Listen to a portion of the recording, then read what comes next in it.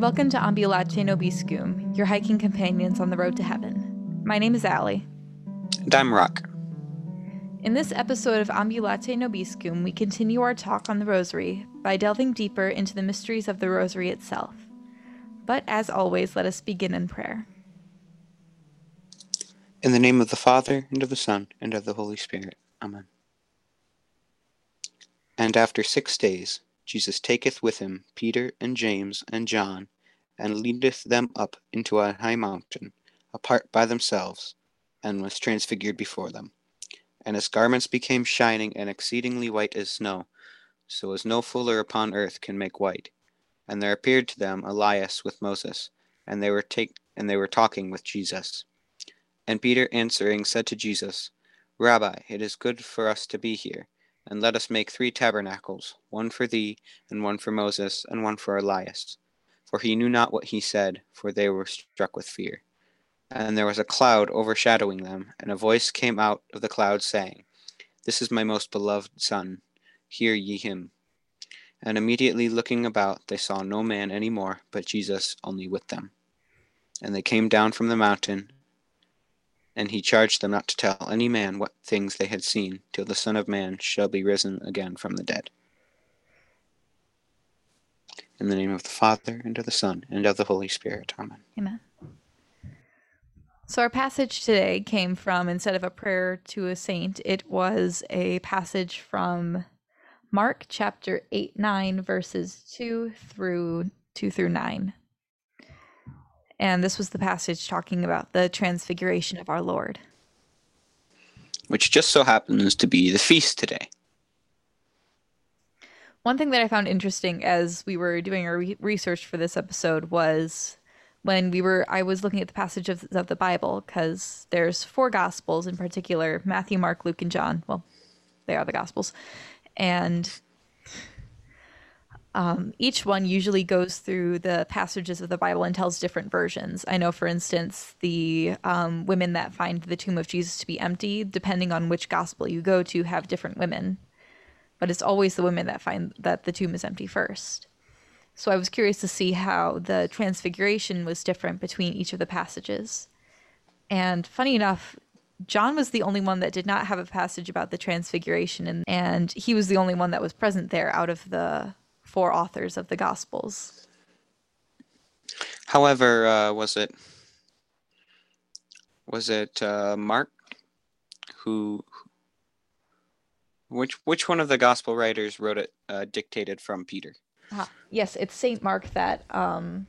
St. Mark's is the shortest Gospel and was written in a streamlined fashion. He relates the life and teachings of Christ as he received them from St. Peter. And his narrative correlates well with those highlighted in the brief discourse of St. Peter to St. Cornelius. Yeah, so Peter was at the Transfiguration, so Mark's is probably fairly accurate. Yeah.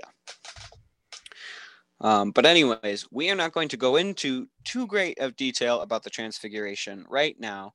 1, because the Gospel pretty much gives the detail, and 2, because it is part of the luminous mysteries, which we will be discussing as part of our topic today. Today we are discussing the joyful and the luminous mysteries of the Rosary. In our last episode, we gave a very rough outline of a rosary and how it is prayed and its importance. And so now we're going to go a bit deeper into them and talk about each of the mysteries. And for starters, we're going to explain what is a mystery. So asking the definition of a mystery sounds a little bit strange, because it's a mystery because we don't have a definition for it, because I don't want to say don't understand it. We understand it to be a mystery. You'll find that each mystery that we look upon will have something supernatural about it. There will be a miracle that happens or a prophecy. And so there's something in each mystery that we can't quite fully comprehend as humans. Something that is only explainable through God. Something that is not human. Which leads us to have a great opportunity to meditate and reflect on the mysteries. To grow deeper in our life of faith as well. Without faith, we cannot understand the church, because us as humans, being made by God, cannot fully know God as God knows us. God knows all of us.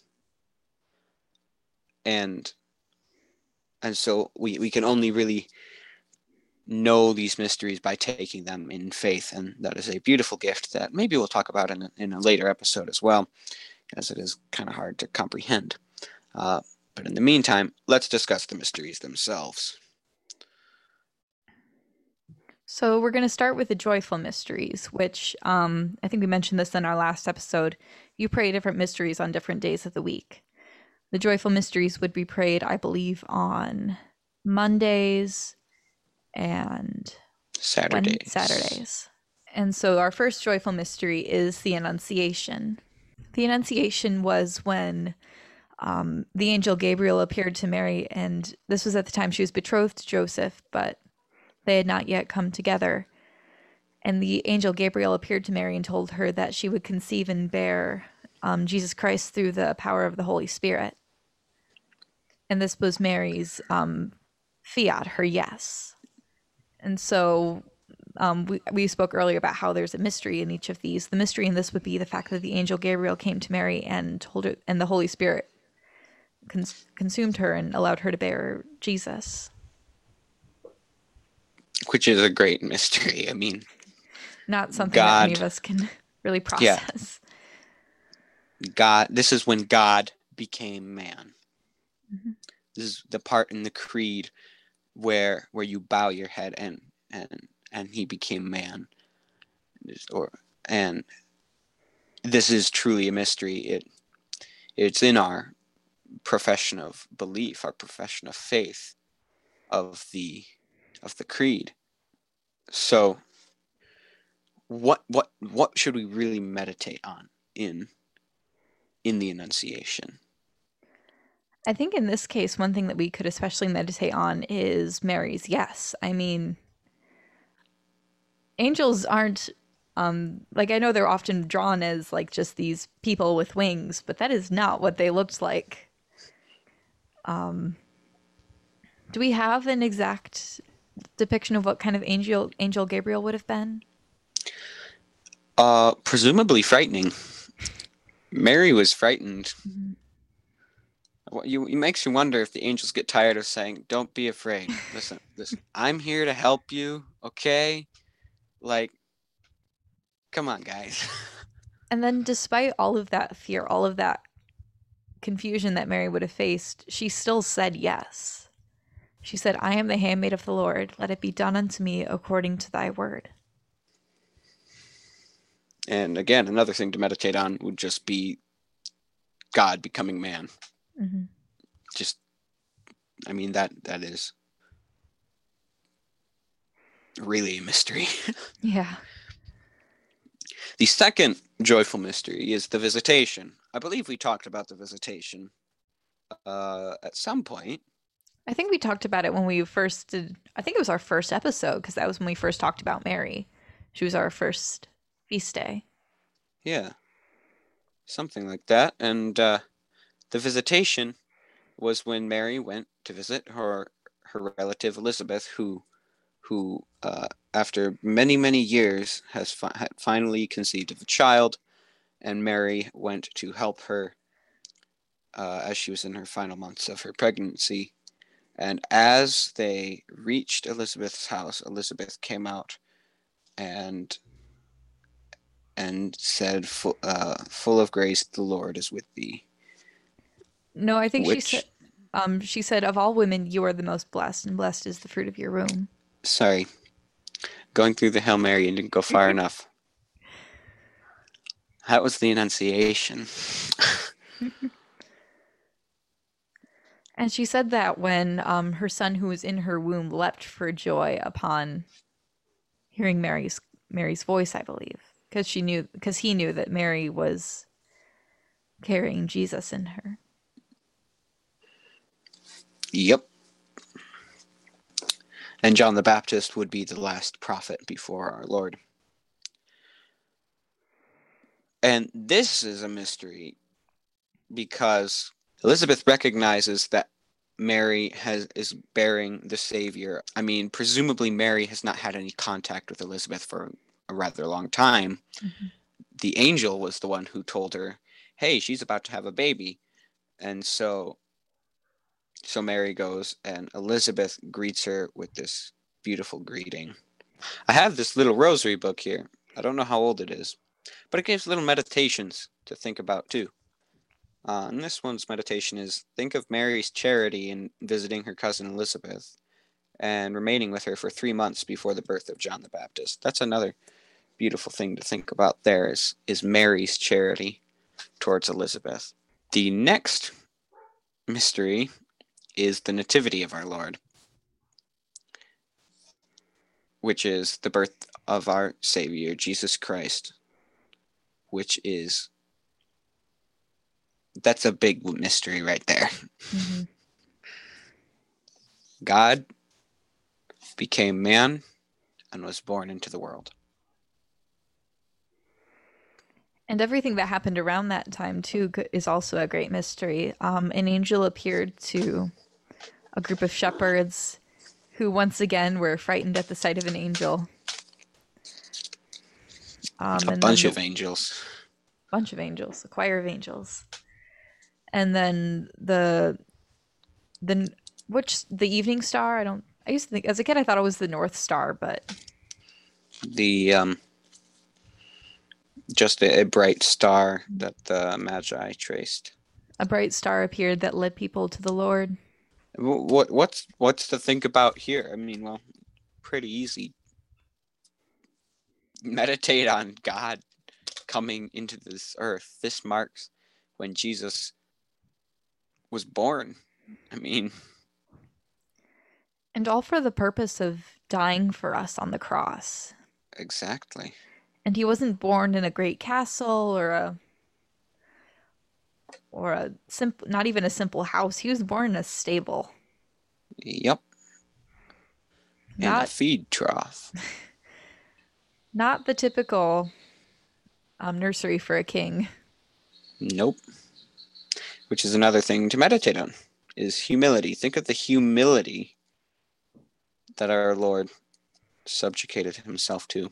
He didn't have to do that, but he did it for us. Which is, again, just another really beautiful thing to think about. And again, hard to comprehend. The fourth joyful mystery is the presentation of our Lord to the temple. Let's try and find that passage, because what exactly is the Jewish law that they were following here? I have it right here. Luke chapter 2, verses 21 through 24. And at the end of 8 days, when he was circumcised, he was called Jesus, the name given by the angel before he was conceived in the womb. And when the time came for the purification according to the law of Moses, they brought him up to Jerusalem to present him to the Lord.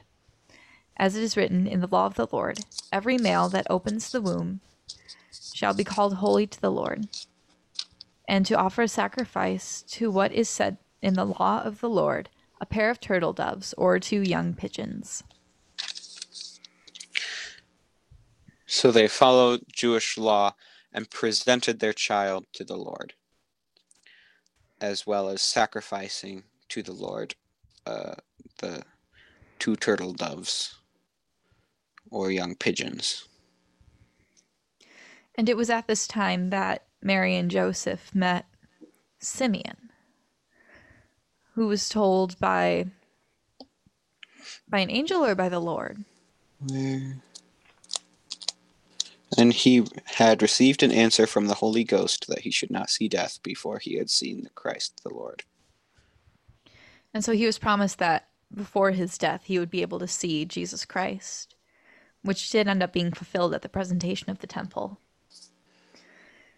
And Simeon prophesied to Mary that she would feel as though she was pierced by a sword for the suffering that her son would go through at the crucifixion. And a thing to meditate on here is Mary's perseverance as she underwent that that suffering along with her son. She knew that he must save the world, and she underwent this suffering bravely. And that's something really to look up to when you're having a bad day. Well, you know what? Mary had some pretty bad days too. She trusted in the Lord, and all was well. So, And now moving on to the fifth and final joyful mystery, which is the finding of Jesus in the temple. And so when Jesus was around 12 years old, the three, Mary, Joseph, and Jesus, were to depart from the temple to, where were they going? they're going for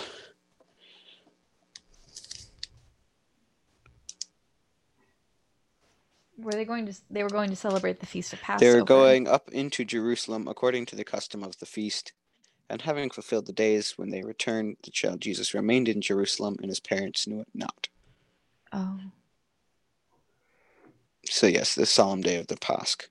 And his parents did not know it. And they went 3 days not knowing where he was. They traveled with all of their relatives, so they assumed Jesus was with an uncle or an aunt or maybe even his grandparents. And when they found out he was not in their company, they had to hurry back to Jerusalem. And they found him in the temple, teaching the doctors and hearing them and asking them questions. That is amazing. Jesus stayed in Jerusalem and was teaching the most smart people there. At 12 years old. And all who heard him were amazed at his understanding and his answers. And when Mary and Joseph found him, Mary was quite upset, understandably, because her son had been missing for 3 days. And Jesus said to her, "How is it that you sought me? Did you not know that I must be in my Father's house?" And this is something to meditate on here, because Jesus understands his mission at this age. I mean, he's God. He knows. There's really no way of putting it. Yeah, that's one thing about these mysteries is what is there to meditate on? Well, the mystery itself. God becoming man. That is incomprehensible. It's just not something you can know. So we can't really tell you what it means. Sorry. But meditate on that as you're praying your rosary. Shall we move on to the luminous mysteries? Yep, the luminous mysteries they're the only rosaries that we pray once a week.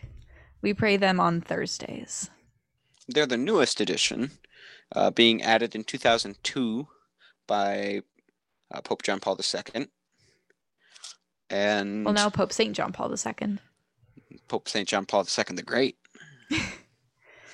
He's got a long one. Yep, they're prayed on Thursdays. And the first luminous mystery is the baptism of our Lord. So this, of course, was when Jesus went to the Jordan River and he saw John and was baptized by John, his cousin John, the prophet. But Jesus was baptized in the Jordan. And at first, John didn't want to do it. He said that he was not worthy to unfasten the sandals on his feet. He said it should be Jesus that was baptizing him. And after Jesus was baptized, a loud voice was heard in the clouds, and the Holy Ghost descended in the form of a dove. And the voice said, "This is my son, with whom I am well pleased." And thus began Jesus' public ministry. Can you imagine being a part of that crowd? Because there were crowds of people to be baptized by John. And, like, I don't know if everyone would have, like, not everyone would have, not everyone would have known Jesus at the time. And so they would see this random person come up, and all of a sudden the heavens opened and this great voice came out of nowhere. I'd be terrified. Yeah. Also wondering, who is this guy? Yeah, well, by that point, it's like, oh, I bet this guy's pretty important. Then Jesus began his public ministry, Which brings us to the second luminous mystery, the wedding feast at Cana, where Jesus performs his first miracle. At the wedding feast in Cana, Jesus and his disciples were attending a wedding with his mother, and these weddings would go on for days on end. I can't remember what the exact time is, but because of that, you would need a lot of food and a lot of wine. And they were not very far into the wedding feast when the bride and the bridegroom had already run out of wine. And Mary, the ever observant mother, noticed this, and she turned to Jesus and said that they're out of wine. And Jesus said to her, "Woman, my time has not yet come." But because it was a request from his mother, he did end up. Mary turned to the servants and said, "Do whatever he tells you." And also, these are the last lines that Mary ever speaks in the Bible. Do whatever he tells you. Really? Mm-hmm. Oh, I didn't know that. But yeah, I guess that's right. And so Jesus goes to some water basins, which usually held like dirty water in them. It wasn't. It's what you'd wash your feet with. Yep. Because when you traveled in the ancient times, you traveled by foot. Even if you wore sandals, your feet would still get pretty dirty. I mean, you're traveling on the same roads, if you are even traveling on roads, as donkeys and mules and horses. They weren't very clean. You'd wash your feet when you'd go into somebody's house. And Jesus goes to those water jars. And do you remember which gospel talks about the wedding? Was it Matthew? Oh, it's John. Oh. And this is a direct quote. Jesus said to them, "Fill the jars with water." And they filled them up to the brim. He said to them, "Now draw some out and take it to the steward of the feast." And so they took it. When the steward of the feast tasted the water, which had now become wine, and did not know where it came from, though the servants who had drawn the water knew, the steward of the feast called the bridegroom and said to him, "Every man serves the good wine first, and when men have drunk freely, then the poor wine. But you have kept the good wine until now." Can you imagine what these servants were thinking? Like, wait, you want to feed the steward the foot water? Like, hey, Jesus, we know you have a sense of humor, but this? I can't imagine how scared they would have been. I mean, yeah, they're like, they have to do whatever this guy tells them to do. You want to try this? I don't want to drink it. And the trouble they could have gotten into, like, as servants. Mm-hmm. But they obeyed, and it had become wine, and it had not only become wine, but the best wine. And then this ended up being Jesus' first public miracle that he performed. And we have talked about before, Jesus, when he says, "Woman, my time has not yet come," is not disobedience to his mother, but rather asking her if she is ready to go on. In fact, he's asking Mary to say yes again, which Mary does. And I didn't know those were Mary's last words in the Bible, but that makes perfect sense. And those are amazing last words that you should meditate on while thinking of this mystery.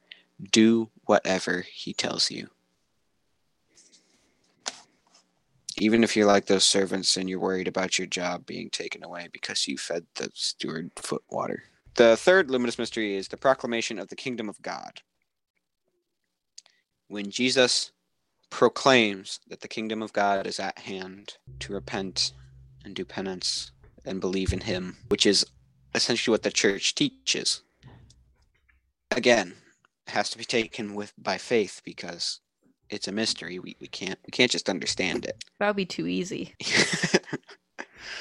But I mean, there are deep theological reasons for faith and philosophy and theology. You can go and study all of that. We're not going to get into that right now. If you know people who are theologians, ask them about faith.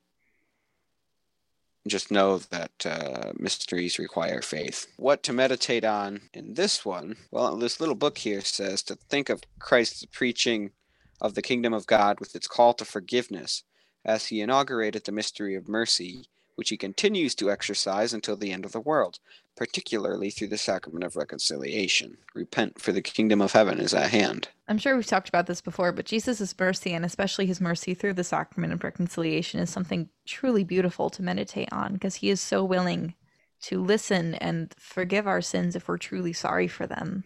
It is a really beautiful thing. And it is very easy for everybody to fear justice because, we're sinners. And, we all deserve to be stretched out on burning racks in hell while devils wave cooling jellies in front of our faces. Descriptive. Yeah, I don't know what book that's from. I heard Mr. Ayres say it. But God in his mercy will forgive us and accept us back to him. And the last time I went to confession, it was just the same way with me. It was like, yeah, it's like, boy, I was a dummy. Why would you ever sin? Like, why? That's just not acting in accordance with the will of God. But then the first words that I hear when I enter the confessional is welcome. It's like the Lord's been expecting me. He's going to welcome me back. And it is a beautiful thing to hear when you enter the confessional. I know one of the hardest things for me, especially like with the confessional, is the fear. A lot of times when I'll be in line, there's a lot of anxiety about like, you did this and you did this. How can anyone possibly like forgive you for that? Or like, the question often comes into my head, how can God forgive someone like me who is a sinner? And it's because of his love and his mercy. He wants us to be there with him in heaven. And that's another mystery that just doesn't really make a lot of sense to us, but one that we should be very grateful for. I mean, you look at world leaders today, all they're concerned about is justice and giving what they think is others due, but there is no mercy there. God has infinite mercy. I mean, you can repent on your deathbed with your final breath and he will forgive you. Mm-hmm. That's not recommended, because you don't know when you're gonna die, but that can happen. So meditate on the Lord's forgiveness and his love and his mercy while praying this mystery. The fourth luminous mystery is the Transfiguration of our Lord, which is our feast of today. And Allie, you had something to say about the Transfiguration. Yes, I was reading, and a part of it reminded me a lot of our first mystery, the baptism. And a voice from the cloud said, "This is my beloved Son, with whom I am pleased. Listen to him." And this was said after Peter had suggested that they all just stay up there, and we'll make 3 tabernacles for you, Moses and Elijah. This was Jesus revealing his full glory to his apostles. That's God in his full glory. And that is a beautiful sight, but one that the apostles were also afraid of. I mean, it's God. You should be, like we mentioned, God is merciful. He's also just. He can deal justice. And we should be afraid of that because we are sinners and we don't want to be punished, even though that is what we should, even though we should be punished. And the Lord can punish us. So it is frightful, but you also have to remember his mercy and trust in his mercy. When meditating on this, again, meditate on listening to what the Lord wants. This is my Son with whom I'm well pleased, and obey him. The Father commanded the apostles to listen to him and experience his passion and resurrection and be transfigured by the Holy Spirit. That just another meditation on obeying the Lord. We should all obey him and listen to his word. We have one more luminous mystery, which is the institution of the Eucharist, the first Mass, the sacrifice that our Lord gives us to repeat his passion and to partake in his passion, what he gave us to continue, how to say this? Continue his mission. Yes. The institution of the Eucharist is also known as the Last Supper. This was the Mass that Jesus held before he went to the Garden of Gethsemane where he would be arrested. And it was here that he broke bread and said, "This is, take and eat, this is my body." And took wine and said, "Take and drink, this is my blood." And he didn't mean that in a metaphorical sense. This is what's very hard to understand, and why this is proclaimed at the Mass as the mystery of faith, to which the people respond, "We proclaim your death, O Lord, and profess your resurrection until you come again." We will accept this as truth. We will have faith in you, Lord, until the end of the world. This is something that really only Catholics believe. I guess the Orthodox do too, but it's that this was God that came. This was his body and it was his blood, and through transubstantiation, this is his body, this is his blood, and this is truly God. And we've had so many miracles to show this. I believe it was Pope Francis, before he became Pope, had found that there was a piece of the Eucharist left behind on the floor. And so typically when that happens, it's placed in water and placed in the tabernacle. And after a couple of days, he went back and opened it, and he found a piece of flesh in the water. And wow, I didn't know that. I believe it was Pope Francis, but before it would have been when he was father. There have been even scientific studies have shown that it is flesh and blood, and not only flesh, but like the flesh of heart tissue. And the blood is like, I don't remember exactly what the blood is. It is the kind that in when you donate blood can be given to any person.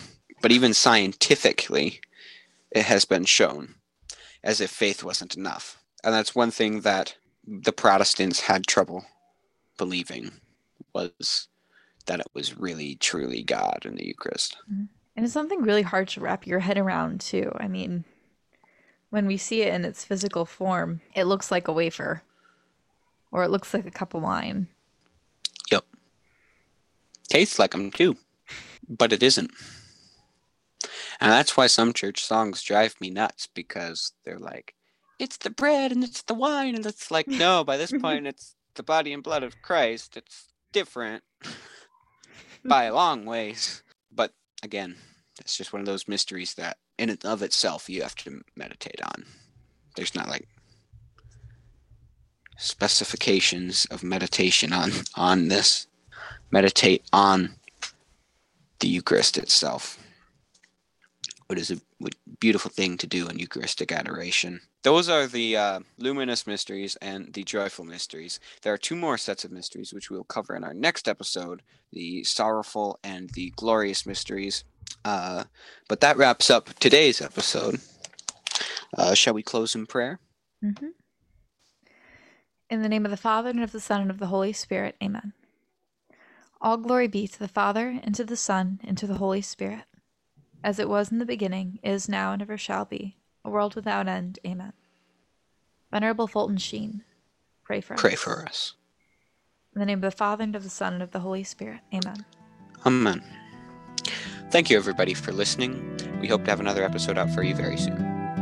As always, you will be in our prayers, and we hope that we will be in yours.